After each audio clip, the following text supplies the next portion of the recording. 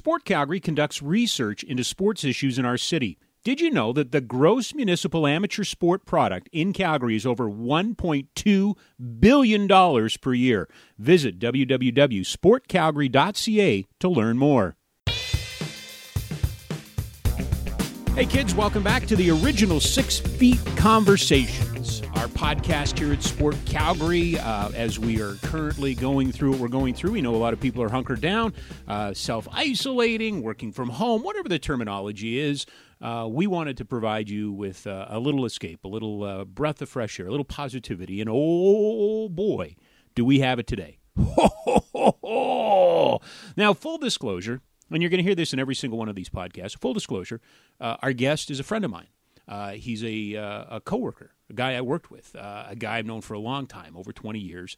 I'm a huge fan. I think he's one of the great voices in sport. He's an even better champion of sport. He's just really cool and well worth a conversation, and this is a good one. Peter Loubardias is a former voice of junior hockey, former voice in the National Hockey League of the Oilers, the Canadiens, and the Calgary Flames. He's currently a color analyst on Sportsnet 960 The Fan. But for those in the know, for those in his peer group, for those in the broadcast medium that know Lou, he's a special guy. He's passionate. He loves this country and the teams that represent it on a whole new level. We all think we're Patriots. We all think we're rabid Team Canada fans, but I've never met anybody quite like Lou in or out of the media. So I'm really excited about this opportunity. He is a guest here on our original 6 Feet Conversations. We're going to talk an awful lot about Canada. We are going to talk an awful lot about the history of sport in our country and significant history. We're going to talk a little bit about Calgary as well, but we're also going to prove something.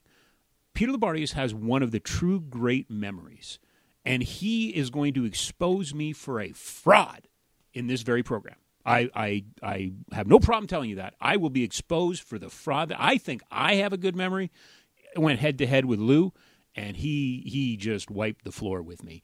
So with that said, I do want to remind you that this is a podcast brought to you by Sport Calgary, and Sport Calgary is there for you. If you're tired of searching dozens of websites for local sports events, visit www.sportcalgary.ca and find hundreds of local events, everything from community gatherings to summer camps to tournaments. And again, not now, but in the future, you're going to need that. All right, let's do it. The original 6 Feet podcast, original 6 Feet podcast, you call it what you want. Here's Peter Loubardias of Sportsnet 960 The Fan.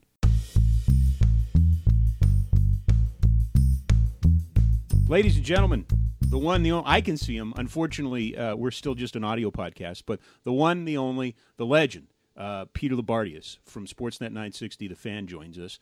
I listed off your resume before, so we don't have to go back there. How are you? First of all, you are like the last person that should be self-isolating. I mean, like, this has got to be killing you. No, you know what, Rob? You'd be very surprised to know that ever since all of this broke down, I have actually felt a real sense of calm. And knowing me as well as you do, yes, sense of calm would not generally describe me and how I go about my business. But I really have. I really have felt sense of calm. It's given me great time to reflect, and which you also know me well enough to do. I do it a lot, and I think about a lot. I never stop thinking. So yeah, I wouldn't say surprised, but from day one, where normally most people would think that I'd be completely out of my marbles, no sports, and so many things that I exist for aren't there, I feel completely the opposite. I really do. Why? Because why? Not to say you're one of the stressful guys. That's not it. You're a passionate guy. No, I'm a very stressful guy. No, I wouldn't say that. You're a passionate guy, right? Yeah, I'm a passionate So where do you find this calmness in this storm? Well, I think in lots of different situations, I've just learned more about what really matters. And, in a career that's been great and given me a lot of different things, I've thought more than I ever have the last couple of years in the value of people. And that while our trials and tribulations take us to have great worry about where we're getting to in the next part of the journey, I've really thought, Rob, in all sincerity, more often than I ever have, and with some help to get there, about people and investing in people.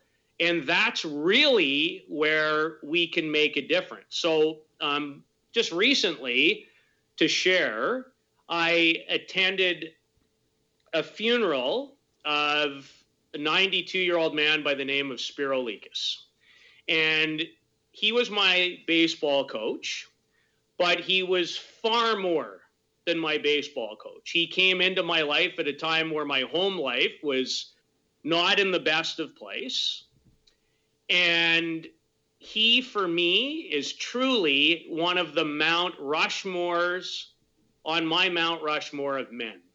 And as I went through the process of the funeral, the prayers, and all that was said and all that I thought, Spiro Likas, the greatest difference that he made, his legacy, yes, he was Mr. Baseball in Saskatoon. Yes, there's a field named after him. Yes, it allowed him to touch and meet and be in a lot of people's lives, including my own.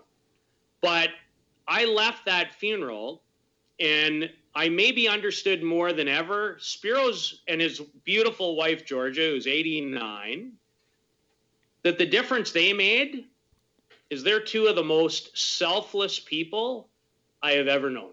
And they touched people and made an impact that was so much greater than any baseball game that he coached.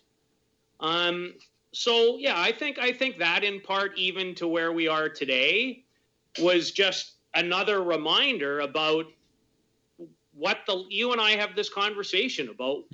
What's your legacy? How do you want to make a difference? And, through different ways of thinking and looking at it, and I'm a very, I'm what I would call a big thinker. That's, I think, where some of the calm has come from. What are you doing right now to keep yourself occupied? Well, I was lucky enough to get back to home for me, which is Mississauga, Ontario, and be with my lovely wife, Nancy, and my stepdaughter, Hannah.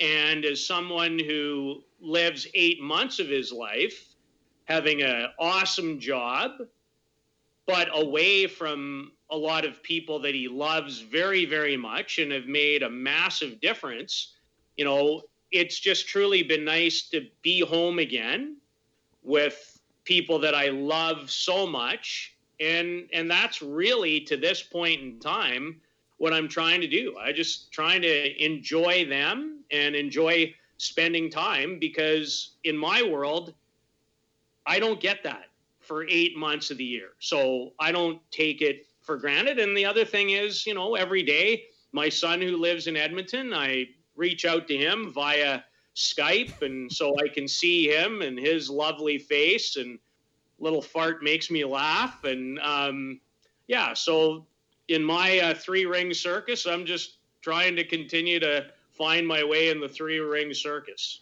Technology is a wonderful thing, isn't it, Lou? I mean, it is. You think about it, and I don't. What we're trying to avoid in these types of conversations is getting too bogged down in what's going on in the real world. We want to, we want to be positive and be distracted. Mm-hmm. But you and I, we couldn't be in a better time in some ways going through something like this, because I'm looking at you, you're looking at me, you're halfway across the country. We're able to record this, we're able to put it up, we're able to share it. Can you imagine your time in Estevan or in some of those other small burgs? If this had happened, what would we do? How would we have gone on? I mean, what, we're going to get reel-to-reels and do what? Like, it's insane. It is, Rob. However, it's funny. I think when you go through these times, you think about a lot of different things and a lot of people. But when I think about Estevan, and we both spent some very key time, I think, in our worlds there at a much younger age, when I think about Estevan, I just think about simple and basic. Yeah. And a life that didn't feel like it had great responsibility. It felt like a lot of fun, and it felt like a incredibly neat part of the journey. And I've said this to a lot of people over the years. When I started my career at 18 at CJSL in Estevan in 1984, all I ever wanted to do really was to be a sports broadcaster. And for the last 2 years, in typical me fashion, I worried about, there was kind of this overriding theme about if you spend any more than 15 or 16 months in a community like Estevan, you're never going anywhere. Right. But I don't know where forget about career, my whole life would be today without the foundation as moving away from home, learning to manage on my own, and all that came with the early parts of a career that I thought about since I was 6 or 7, where it got to. So, Estevan to me was beautiful. It was simple. It was scary. It was all of the above. And it was a place where I met some people that made a massive difference in my life. Okay, so I want to go back all the way to the beginning, but before I do that, just for the broadcasters out there, the young kids that might be starting, how many different stops have there been for you on the broadcast journey? How many different places have you plied your trade? Estevan, Regina, Saskatoon, brief stop in Winnipeg, Edmonton, Toronto, Calgary. Well, you did some Canadians games too, right? Yeah, I did, yes. So can't we include you're Montreal adjacent is what I'm saying. Yeah, Montreal adjacent for sure. I mean, if you break it down that way, I don't even know how many different, communities or situations. But yeah, for sure, Montreal, you should add to that, I guess, because there was a couple of years where I did a handful of their games, yes. So you're the only places you haven't worked in are the coasts, correct? East and West. Correct. But no Vancouver, never worked in the Maritimes. Yeah. Okay. Or Newfoundland. Right. Okay, so I'm going to take you back. You mentioned I've always wanted to know was there ever a Peter Loubardias crossroads? Was there ever a moment where, and I'm not talking about broadcasting, I'm talking about sports right now, where, geez, I could really dig music, or I could really dig art or science, or I should go down this path of sports? Was there ever a moment? No? You're shaking your head. No? No, not really. No, I've thought way more about those things in the last 10 years than I did for the first 40 plus. And no, I was very, very single focused. Yeah, I enjoyed other things. I like movies. I like music. There's other things that I certainly derive excellent entertainment from. Right. But you established 8 years old here in this conversation. Yeah, and it was younger than that. It was younger than that. Younger than that. Sports or broadcasting? Sports or broadcasting? Or both. Both. Okay. Both. And it was never, for you, I know the answer, but it was never news or, it was always going to be sports, right? No, at a very young age, Rob, I didn't even probably know that it was going to be as a broadcaster.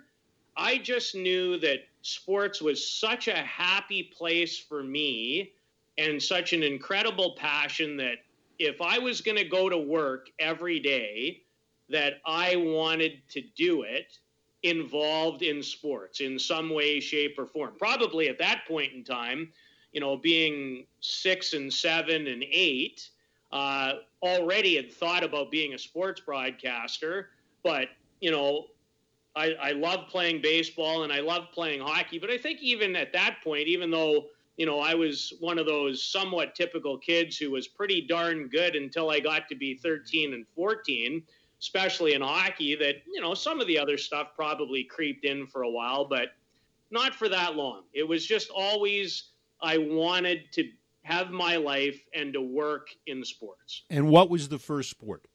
What was the one that turned you on? What was the one that captured your imagination? Hockey. It was, hockey, eh? For sure. Okay.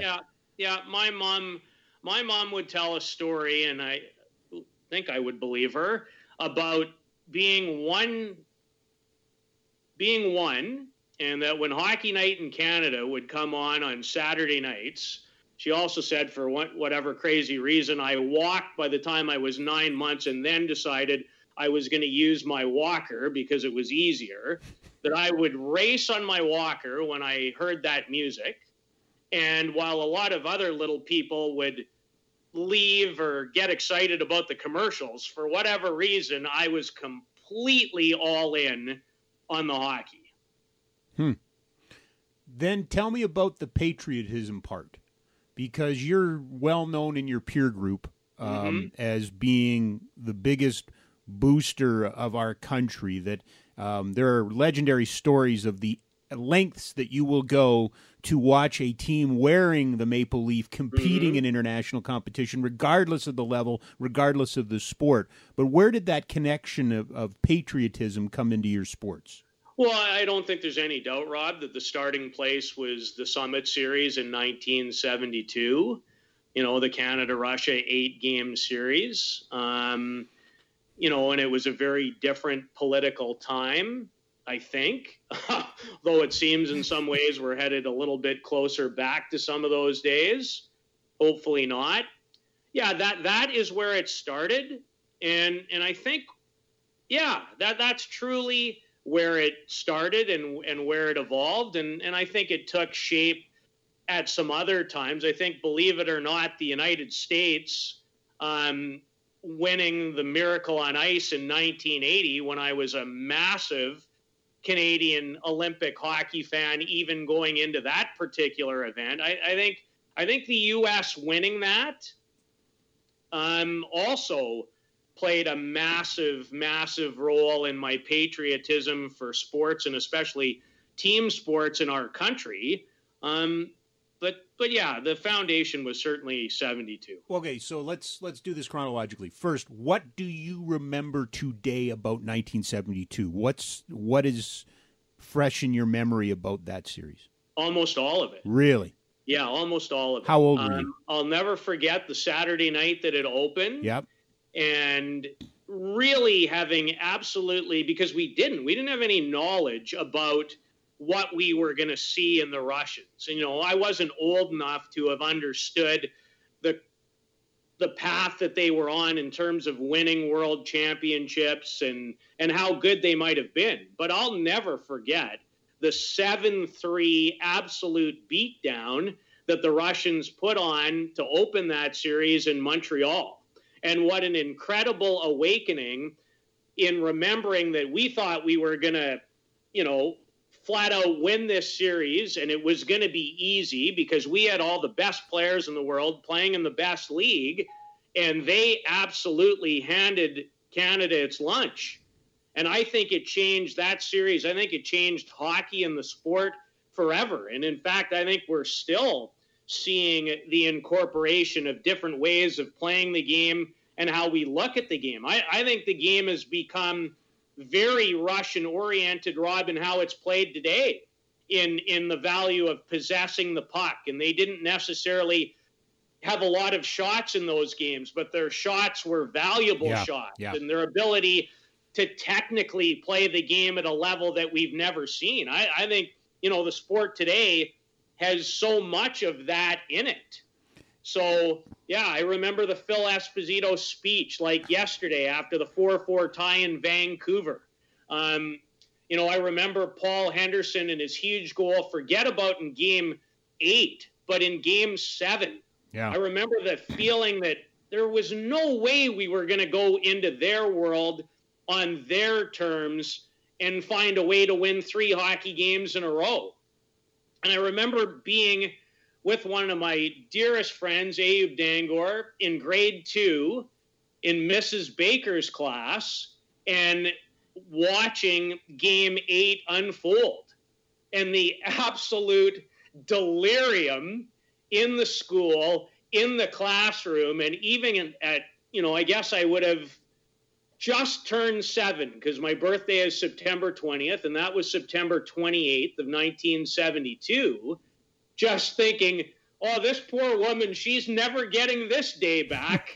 There is no chance that she's controlling any of this. So, yeah, there's very little. I probably can't remember Flames games from 2 weeks ago, but I can probably take you through that series almost not play-by-play or goal-by-goal, but it sure sits there. So 2 things that come out of that. One, help me out. Give me a little Peter Labardia's through the prism of time. What would the Phil Esposito speech be like today? What would, if that happened in this era of social media, if that happened in this era of sports talk radio, what is it different? Is it greater? Is it lesser? Because it is, to me, one of the precursors of what sport would eventually become. I agree with you. Lesser. Yeah. But maybe not today. I think today it would have far more impact than it would have, Rob, even 2 weeks ago. I just think in my evolution and what I've seen in my lifetime, social media, and take it for what it is, I just think at that point in time, there was a lot more value to it in how it brought people together because, and you can look at this in a lot of different ways, but the respect and what that series meant to our country and the people that performed in it, that's why that speech became such a rallying point. Because what Phil Esposito did on that night in Vancouver was he scolded a nation. And we listened. Yeah. And we heard. And we understood, I think, that our focus shifted from we better start understanding, and I think as Canadians, we still have a tough time in hockey doing this, that guess what? We're not the only people capable on this planet of playing it and at a high level. And that was an incredible learning experience in life as a Canadian and more importantly in hockey. And that's what Phil Esposito, that to me, Rob, was the rallying point. He scolded a whole country to say, you guys think this should be different and it's easy. Well, guess what? I'm in the middle of it and we are having a miserable time finding our way. I think that was the overriding message, and that's why I think it was so powerful. I think it should be taught in school. I do too. I think it's history. I think it's a moment in time of the maturation of this young country, and it's easy to slough it off as it's just sports and it's just hockey. It was critical. It was really, whether we know it or not, I think shaped us moving forward, which is what I think you alluded to. Yeah, there would be no other words to add because I couldn't agree with you more. Paul Henderson, Hockey Hall of Famer? Yeah. Has to be, doesn't he? You know what? A human Hall of Famer. For sure. A country Hall of Famer. No doubt, but I think it's more pertinent now, Lou, because we continue to spiral a little bit away. Now, I think the Hall's decision under the leadership of Lanny McDonald and others to include and make sure that women are correctly and properly recognized, I think is a good kind of pull back and reminder. There was a time there where I felt it was spiraling a little bit too much. It's NHL, and it was getting referred to even conversationally as the NHL Hall of Fame. It's not. It's a Hockey Hall of Fame. And I think because of that moment and the impact on a nation alone, I think he needs to be in there. Yeah, I mean, I've felt that way for a long time, and the Hall of Fame discussion is another long series of shows. Yes, it really is. It is. You're right. And I have a dear friend who I always refer to as a hard marker and a massive sports fan and one of the most intelligent people I've ever known. it's funny how being a Hall of Famer, it means different things to everyone. Sure it does. And I think in our own way, we have there's no right or wrong, Rob, on who to each individual is or isn't a Hall of Famer. Now, that's why we have categories, and that's why we have, certain foundation pieces or statistics in certain sports. But, again, the Hall of Fame discussion is always an incredibly difficult one because, to me, it's about making a difference. And I'm not sure anyone has made a much bigger difference to hockey, at least in one nation, than people like Phil Esposito and Paul Henderson. Well, I think part of the reason, and we'll get to this in a second, because I did say there were two things you mentioned earlier. I think part of the frustration is of what happened in 1980. That is revered on a different level. I wouldn't say greater or anything, just a different level by our counterparts south of the border. I still think we undersell 72 in some regards. For guys our age, I think we get it, we understand it. But I think and maybe I'm wrong about this, but my belief is younger audiences in the United States are more aware of 1980 than younger audiences in Canada are aware of 72. And that's just arbitrary. I don't know if that's fact. It just feels that way. I think it feels that way because that's what it is. Yeah. There's certainly, and I have it, you can have a box series of it on, sure, whatever format that was. VHS, Lou. It was VHS. Right? I have it, and many others like it. So it's chronicled, it's available, it's out there. But, even in the span of 8 years, there's still not a 1972 movie. Yes, there was. Was there a movie? On CBC, absolutely there was. Okay. Yes, there was. No. What there was a Canadian version of history in a movie. What there wasn't was a Disney retelling of an American, right?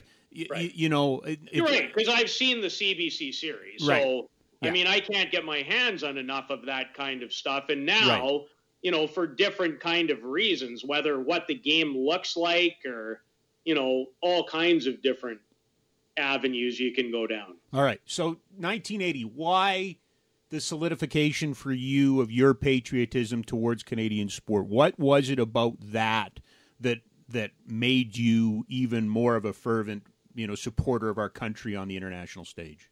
Well, I think there's a few reasons, and I'm not even sure I've thought about it until you just really asked the question.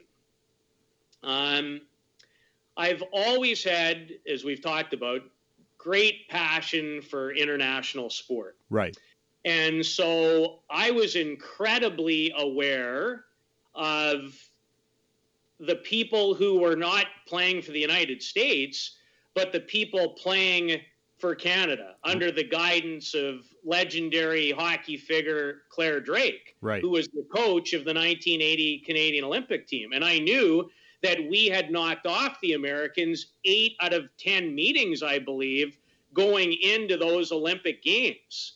So, even before those Olympics, the one thing in sports I wanted to see with my own two eyes was Canada winning an Olympic gold medal, because we all got a pretty good indication in 72 of how great the Russians and some of the other Europeans, especially the Russians, were. Yep.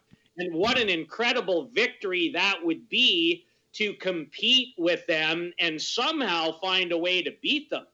What people in our country don't even know is we had a 4-2 lead against the Russians in the round robin ourselves in that very tournament before losing 6-4. So Canada and that incredible group of university-laden players, which I followed very closely because at 15, and that's the age I, by and large, it's what I was the stick boy for the University of Saskatchewan Huskies in 1980. So, I'd gone to a lot of university hockey games for a couple of years before that, but So it had a different impact for me, Rob, because of that. In watching Glenn Anderson and Dave Hindmarsh and, understanding about the U of A in particular and the great teams and the great players that helped to make up that Canadian Olympic team. So I was as excited as any on that Friday afternoon for the United States to be able to do it. But part of what built that patriotism is I almost became borderline angry that they did it and we didn't do it. Right. They got to wave the flag. They got to wave it. They got to wave the flag. And I loved it. And I'll never forget a Saturday night when Finland basically, took away our hopes of even winning a medal in 1980 because in a 3-3 tie on a Saturday night, they scored a goal against Bob Pageau from center ice. And that, in many ways, spelled the end of the Canadian hopes of forget about winning a gold medal, even to be able to compete for one. All right. I got to tell this story, and I don't mean to embarrass you. No, I have been in the TD Bank Center and watched the Calgary Flames play the Boston Bruins 3 times. I called 2 of them.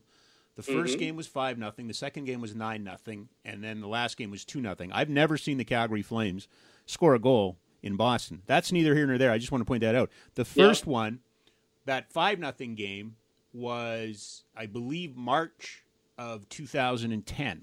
Mm-hmm. You and I were watching the game together.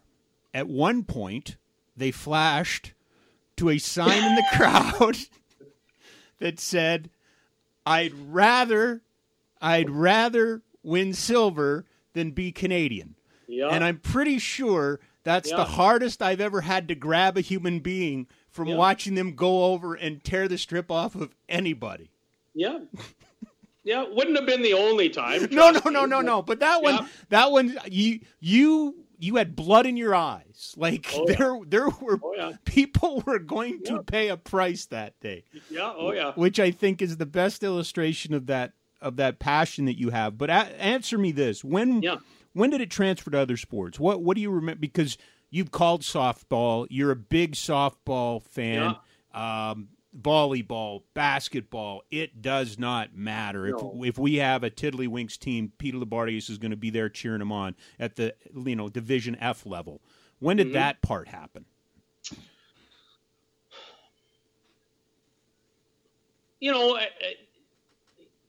I think even to reflect on it, a big part of that for me, Rob, probably to get to other sports, was the 76 Summer Olympic Games in Montreal. Okay. Because I did. I loved playing baseball. I loved softball as a kid. I loved all sports. I loved football. Team sports for me has always been a big deal. So I think, the seed was very much planted in 72 through hockey, but I think it really came to fruition for me I guess I would have been 10 in 1976. So then I got to see firsthand and on a daily basis for a couple of weeks in Montreal. Then I got to be invested in our volleyball team, in our men's and women's basketball teams with Martin Riley at guard for the Canadian men, and our star center was Phil Tollestrup. And I absolutely loved those 2 respected basketball tournaments. So I kind of fell in love with that. But that probably, without even thinking, and you as a great question asker, that's probably where the rest of the chapter really began. I loved every second of that Olympics. And I loved the challenge of, kind of being little Canada going up against the U.S. And, I remember our men's basketball team going up against the Americans in 76. What about 83? What about Charles Barkley? I mean, one of the greatest, the Universiade games in Edmonton, some of the most incredible stuff. And unfortunately, that game was not shown live by CBC when we beat John Stockton and Karl Malone. But again, that was part of where things grew for me. Danny Mahar and bless his heart, the guard from the University of Victoria who we lost this year, and Greg Wilcher and Carl Tillman and Eli Pasquale didn't come to me for a second. Sure. Was the incredible point guard of that team. And then they went on and they beat Yugoslavia in the final, and handily, under the incredible guidance, and I fell in love with Jack Donahue during those 1976 Olympics when he coached the Canadian men's basketball team. Okay, how important is Jack Donahue to Canadian sport history? I think two of the greatest difference makers in basketball in our country was Jack Donahue. Yep. And Steve Nash. Yep. And then probably now Vince Carter. But there's probably no Steve Nash if not for Jack Donahue, and there may not be a direct line between the two, but he set the stage. He did, and there probably wouldn't have been when you think about Steve, where did Steve grow up?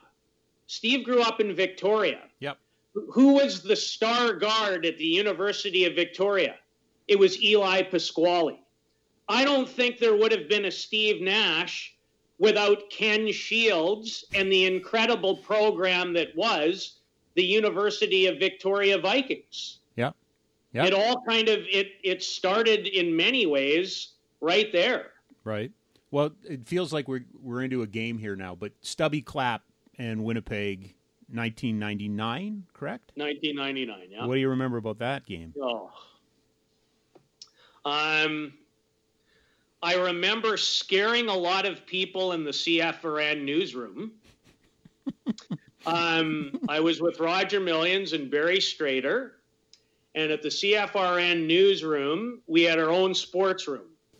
And there was a myriad of television monitors at the end. It was almost like a classroom. There was the newsroom that was like one classroom, and we had our own classroom.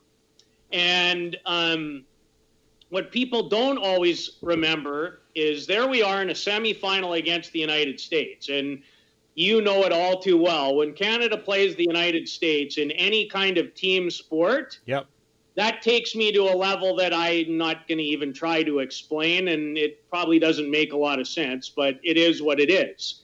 So we had a pretty good team, and needless to say, the Americans always have a great baseball team for the most part at any level. And we were down 6-3 in the game. And 2 runners on for a gentleman by the name of Andy Stewart. When he hit that home run out to tie that game at 6, I raced around the entire station screaming and yelling and hugging people. I should have been fired right there. Done. Reg Thomas, the news director, should have fired me right there.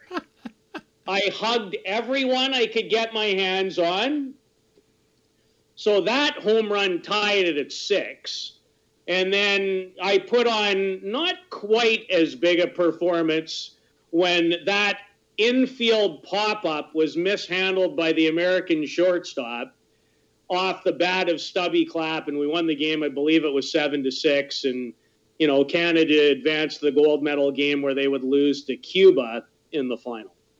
All right, I don't know how we ended up here, but I'm going to finish it off this line of questioning this way.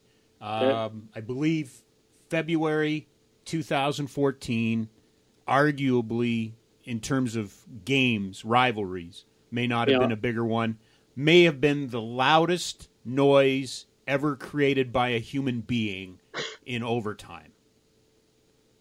You were in the Dome watching it, right? You were in the Hot Stove Lounge watching that game? No. Are we talking about Team Canada over U.S. 3-2? 3-2? Yeah. I'm trying to get our events straight. Sorry, do I have the wrong year? When was the overtime winner? Was it 18 or 14? Canada came back from the 2-0 in Olympic women's. Olympic women's? Yes. Actually, I was in the room that I'm in right now. Okay. No. Where did you were squealing? No. There's a game. Oh, well, that's not that game. Which game was it? Which game were you in the Dome? And that was the loudest that I ever heard. See, I don't have the memory that you have. I just assumed it was that overtime game. Canada came all the way back. No, you know what? To be honest, my friend, I'm having a tough time correlating the noise. I mean, I know I made it. I'm just having a tough time remembering exactly what we would have been watching together. We weren't. You were watching it. I wasn't. And we heard you. And it was going on while practice was going on. And you were you might have been watching actually inside the hot stove? I thought the hot stove, but you know what? On second thought, you might have been watching inside the Flames trainer's room. Because it was going on. And, I mean, it was awesome, but there was work to be done. Oh, yeah. Yeah. Oh, yeah. I've interfered in a lot of work, for sure. Right. I've interfered in a lot of work. No, you know what? Honestly, I'd love to finish off the story, but it's not sticking for me. It really isn't. Well, it was the women's overtime final. Well, the women's final, I know for an absolute fact. Okay. I was in the room that I'm currently in Mississauga. Yes. And I was sitting on a couch. And I'm not going to repeat when Canada got a power play late at 2-1. I just, and Nancy, if she was here, and she's not, she could definitely tell you. I went on about a minute and a half diatribe about just give Marie-Philippe Poulin one more chance. One more chance. And I used a lot of four-letter bad words. Yeah. But when she tied that game at 2, as a short, usually somewhat overweight man who has about a 4-inch vertical, I almost hit the roof above the TV in our living room. And that is what I remember most about that. Now, I don't know, maybe somebody had phoned me to do a radio interview after or at the same time, but yeah, that moment you are clearly you are clearly the authority on this. I'm clearly mixing two events. That's why I asked the question. By the way, for those who are, and I don't know why you would join a podcast in the middle of it. It's not radio, but he is Peter Labardius from Sportsnet 960 The Fan. By the way, I get to read liners, Pete. I get to read liners. So that's good. Right here. Sport Calgary acts as a resource for sports organizations with a ton of information available at www.sportscalgary.ca. Learn about community and coaching resources, research, jobs, and, of course, the latest in Calgary sport. I haven't done those in a while, so I'm a little rusty. Thanks for being with me. You're rusty. Yeah. One of the great radio hosts our country has seen in the last 2 decades. Yeah, you're rusty. Yeah. Let's bring it back because we want to talk a little bit about Calgary. Sure. But we can still... You know what? No, I'll come to Calgary in a second. Your memory. Let me ask you about your memory. Have you ever been tested? Have you ever been... Do you have... So you're not Sheldon Cooper, you're not Mariel Hemingway or any of those. No. Not Mariel. No. Sorry, not Mariel Hemingway, but the lady from Taxi. I can't remember her name. Okay. No, I'm not. You're not. Because you are known for your memory. Mm-hmm. Somewhat, I guess, yeah. Where did that come from? And is it only sports? Mostly. Okay, you don't remember the periodic table. I can't pull out a periodic table right now. Not a chance. Not a chance. No. Okay. No. Okay. No, and the older I've gotten, yes, it's not the same. It's not the same? Not the same. Well, I don't know, dude. I mean, you rattled off some pretty detailed information from 1972, right? If it had a major impact, and probably between 5 and 30, yeah, the vault was okay. Yeah, the vault, I mean, again, it's forget it. Nobody really cares. There are certainly things I'd be a complete and utter liar, which I try to stay away from. I can see things. Okay. I can see some. What do you know? By the way, it's Mary Lou Hanner who has the eidetic memory from Taxi. Thanks, Google. Do you connect through smell? Do you connect through music? Do you connect through tactile feel? Do you know what your triggers are for your memories? No. You don't, eh? No. Nope. So you're not connected. You don't connect things to music or something you smell or something like that. No, I don't think so. I mean, I certainly, there are certainly events and important times, right, where music really, I can really correlate those two. A perfect example for me would be, as a kid, we got cable in 1978. Okay. And NBC's theme song for the final of March Madness, which was Larry Bird against Magic Johnson, Indiana State against Michigan State, which is the first March Madness Final Four, was Kenny Loggins' This Is It. So every time I hear that song, that's where it takes me. I think you might have given me a bit of your answer. Let's bring it into Calgary. I want to talk a little bit about Calgary. Okay. Give me some of your top Calgary moments, because I would think, of course, you're associated with the Flames, as you rightfully should be. But as we've gone through this journey and talked about Team Canada, hard not to think that there hasn't been some, Team Canada and other sport moments here in Calgary. What stands out for you?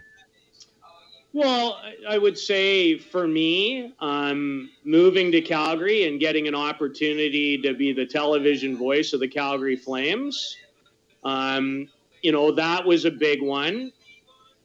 I don't know, Rob. That's a hard question. Like, one of the great Calgary memories I have, and I wish I could somehow, with this stupid voice of mine, I've set off some kind of musical device in the room. So I'm not going insane. You've told Alexa to start playing music. That's what you've done. I did, somehow.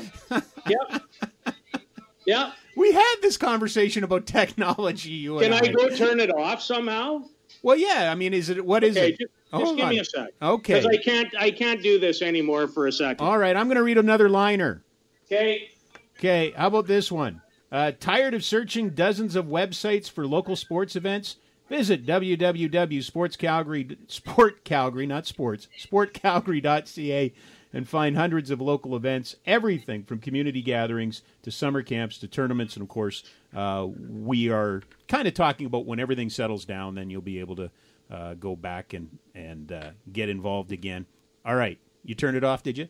That may be one of the greatest moments of all time. Well, it was. I won't lie to you. I'm like going, okay, what have I done here? There's music. No. Where's the music coming from? No, my mom told me a long time that I was far too loud. Learn how to shut your mouth. There you go. I disagree wholeheartedly. You were going to tell me a story about Calgary, because there's got to be some World Junior camps. There's got to be the Olympic camps. Oh, Rob, you know what? There's so many. Yeah. I wasn't in attendance.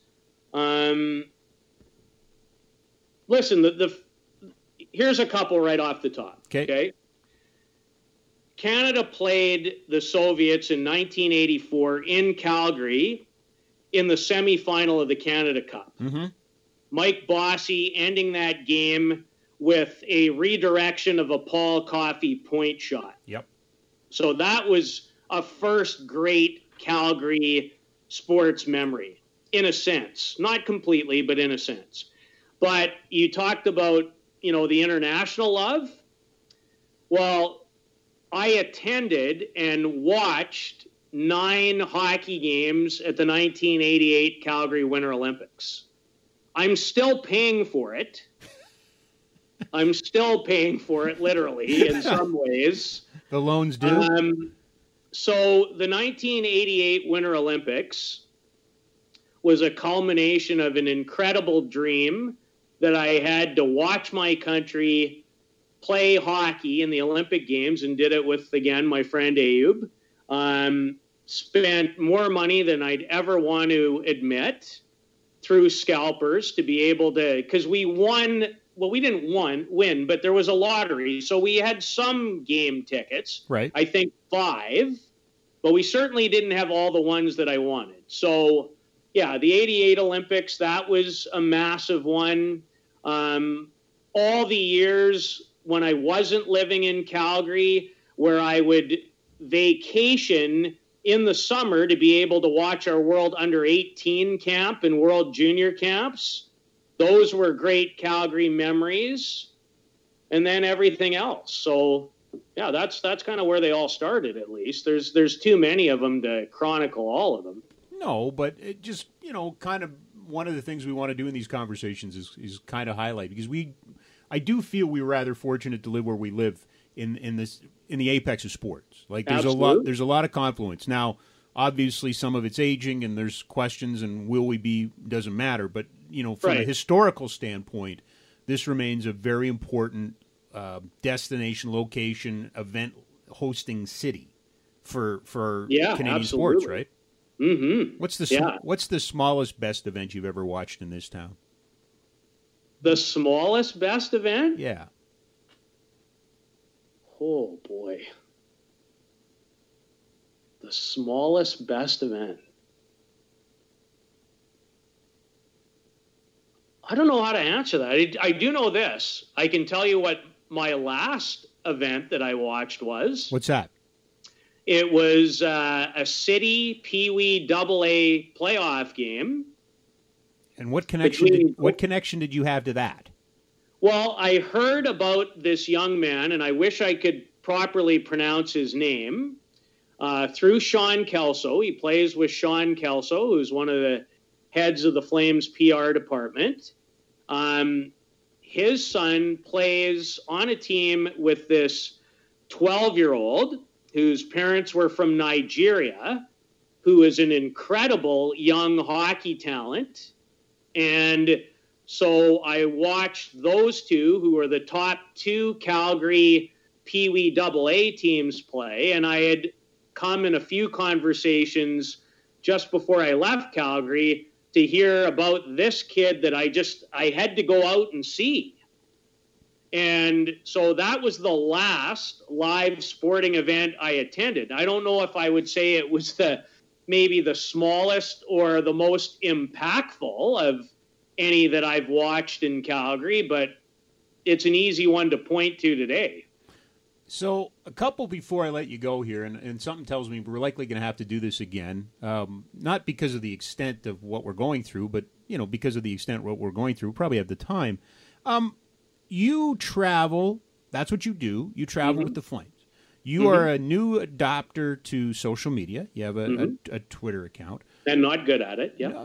Neither here nor there. One of the most interesting things is what you do on your non-work days, what you do on your off days. Is it interesting? It's fascinating to me. So much so that I'm proposing next season that Kids Sport do a bingo card of Where's Lou. And you put all kinds. So this year already, you've attended what? You've attended baseball, basketball, and what other sports on the road? What have you sought out? Well, I saw a softball doubleheader at Florida State. Okay. Followed by a baseball game at Florida State. So that was a triple header. What else have I seen this year? I saw, even on the same trip, I saw Vanderbilt against Missouri in basketball. Right. Yeah, I've seen, yeah. So how do you land on it? Are you doing this preparation ahead of time, or are you doing it when you get on the ground? No. When the National Hockey League schedule comes out in June, right, and it's not fail-safe, but I take a good chunk of about a week and a half to map out every potential sports possibility I have on off days when I'm on the road with the hockey team. Okay. So that's where the process starts. Because things change and schedules aren't readily available, I constantly here's a perfect example, okay? This season, We are on the road in California in October. Now, generally, the NCAA basketball season doesn't start until November. But in my findings, I found USC men's basketball against Villanova at the nearby Galen Center at the campus of USC in October. So it starts in June, but yes, it never kind of stops. And sometimes I miss and get mad. Okay. So, and this might be a little inside baseball, but what's the craziest story you have about getting to an event? Because you really are kind of marooned at the team hotel, usually close to an arena. Some of these places are not close by. Do you have a wacky Uber/taxi/public transportation story of getting somewhere to watch an event? Well, I've been scared a few times. Have you? Yeah, oh yeah. Yeah, I was nervous even going to that game that we just talked about. More so after it let out, because USC isn't exactly just outside of the Galen Center. And if you've ever attended a football game at Memorial Coliseum where they play football, it's not the world's nicest place. I don't think, my friend, there's a massive, trains, planes, and automobiles not on the road with the Flames. My story to get to the final of the 2002 Salt Lake Olympics to watch the men's gold medal game is probably the most interesting planes, trains, and automobiles to make that happen. All right, tell us then. You can't set us up and then move away from it. Come on now. Okay. So here's the best I can do. I got to save some of this. By the way, we have to make one promise right now. Yes. I get to interview you for a change on my podcast. What? Wait, hold on now. Wait. Breaking news. We don't have a breaking news bumper. What do you mean your podcast? Yeah, I might have a podcast that comes out. This is fascinating to me. Tell. No, hold on. I want the story in a second, but do tell. So you're doing now.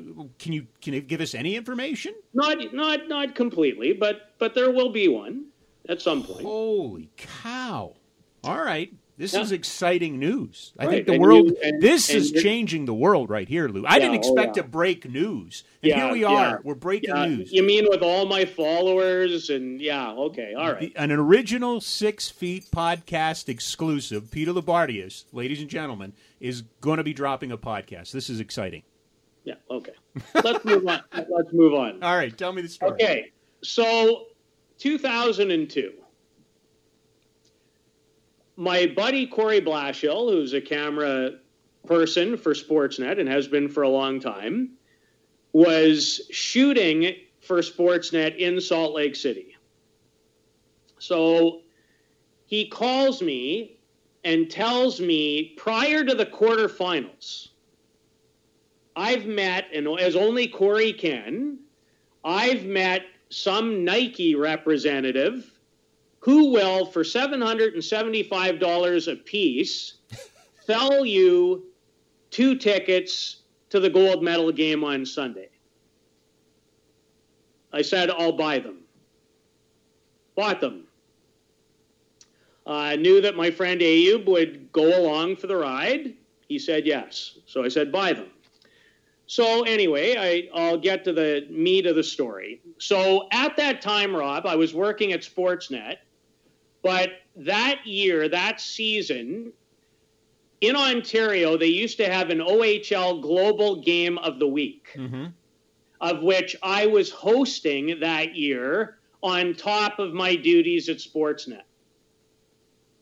So I was doing a game in Guelph, Ontario, that Saturday afternoon before the Sunday.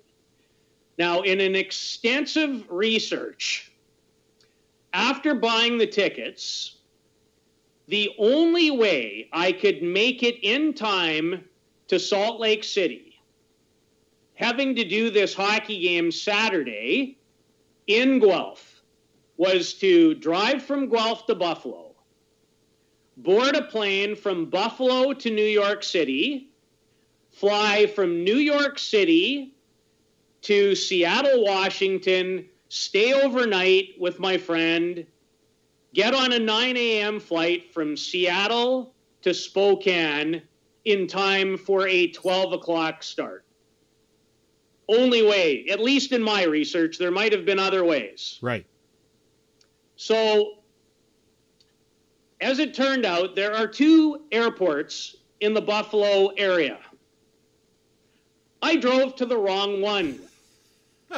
After leaving with about 5 minutes to go in the third period, they were kind enough, Jack Miller and company, to let me go a little early to help pave the way so I wouldn't miss my flight. Well, if you want to hear screaming and noises that you've never heard out of another human, when I realized that I had these 2 tickets and Canada was going to play the United States for the gold medal, giving me an opportunity to see my number 1 bucket list sports dream in person, and I had driven to the wrong airport, I was in hysterics. Hysterics.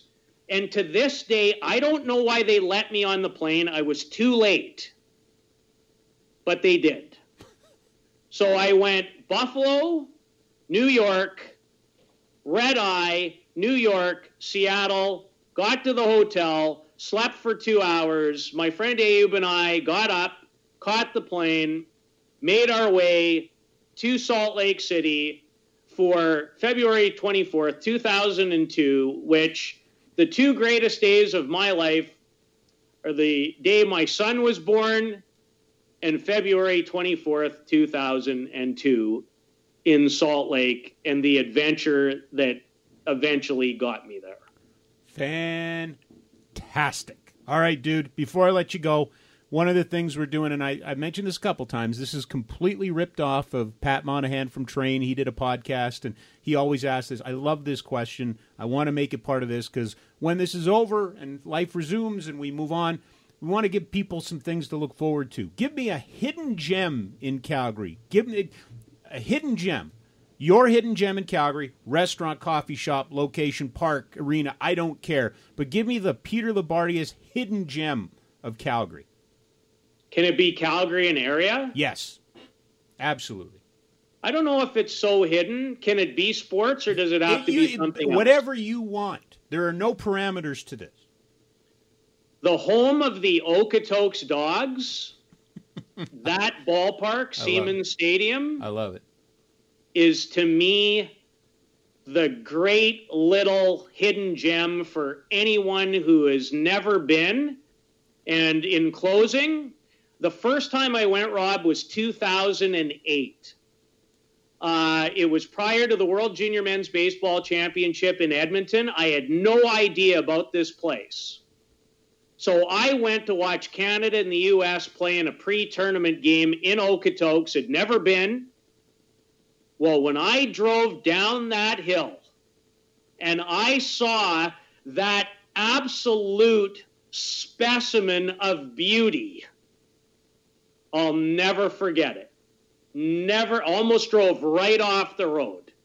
That to me is, and there are many, one of the great Calgarian area, maybe not so hidden anymore, but that's a hidden gem. Love you, brother. Stay safe. Right back at you, pal. And we're going to do this again. I cannot believe that we broke news on this very podcast. That was not the intent. I'm so excited about that. We did the longest conversation with Peter Labardius ever that did not talk about junior hockey directly. So that gives me the impetus to do another one because I cannot talk to you without that coming up. Okay. Be well, my friend. Thank you for doing this. This is amazing. My pleasure. Thanks for having me. How about that? Humbled. Absolutely humbled. We broke news, kids. We broke news. Looking forward to that next great adventure of podcasting for one Peter Labardius.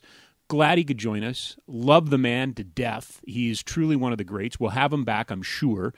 We did not talk about junior hockey, as I said, and that just boggles my mind. He is a great dude. Hope you're enjoying the conversations. We've got great stuff coming up with some really cool people in all kinds of walks of life, and we're going to tie them together with Calgary. We're going to tie them together with sport. We're going to tie them together with positivity as much as we can. I'm looking forward to it. And athletes, coaches, organizers, cowboys, comedians, actors, you name it, broadcasters, we got it all covered. Glad you're here with us. Hope you're hunkered down. Hope you're safe, practicing everything that we're supposed to practice, washing our hands and social distancing. We're going to get this. We're going to get this beat. We are. We are a resilient people. We are a resilient city, province, country, nation, all of those sort of things. And we're here for you, hoping you're enjoying these. If you've enjoyed the podcast, please share. Let other people know about it. And check out sportcalgary.ca. Always something going on there. We'll be back very soon with a brand new Original 6 Feet Productions. An Original 6 Feet Conversation podcast, a production of Sport Calgary. I've got lots of time. I'll get the extra right.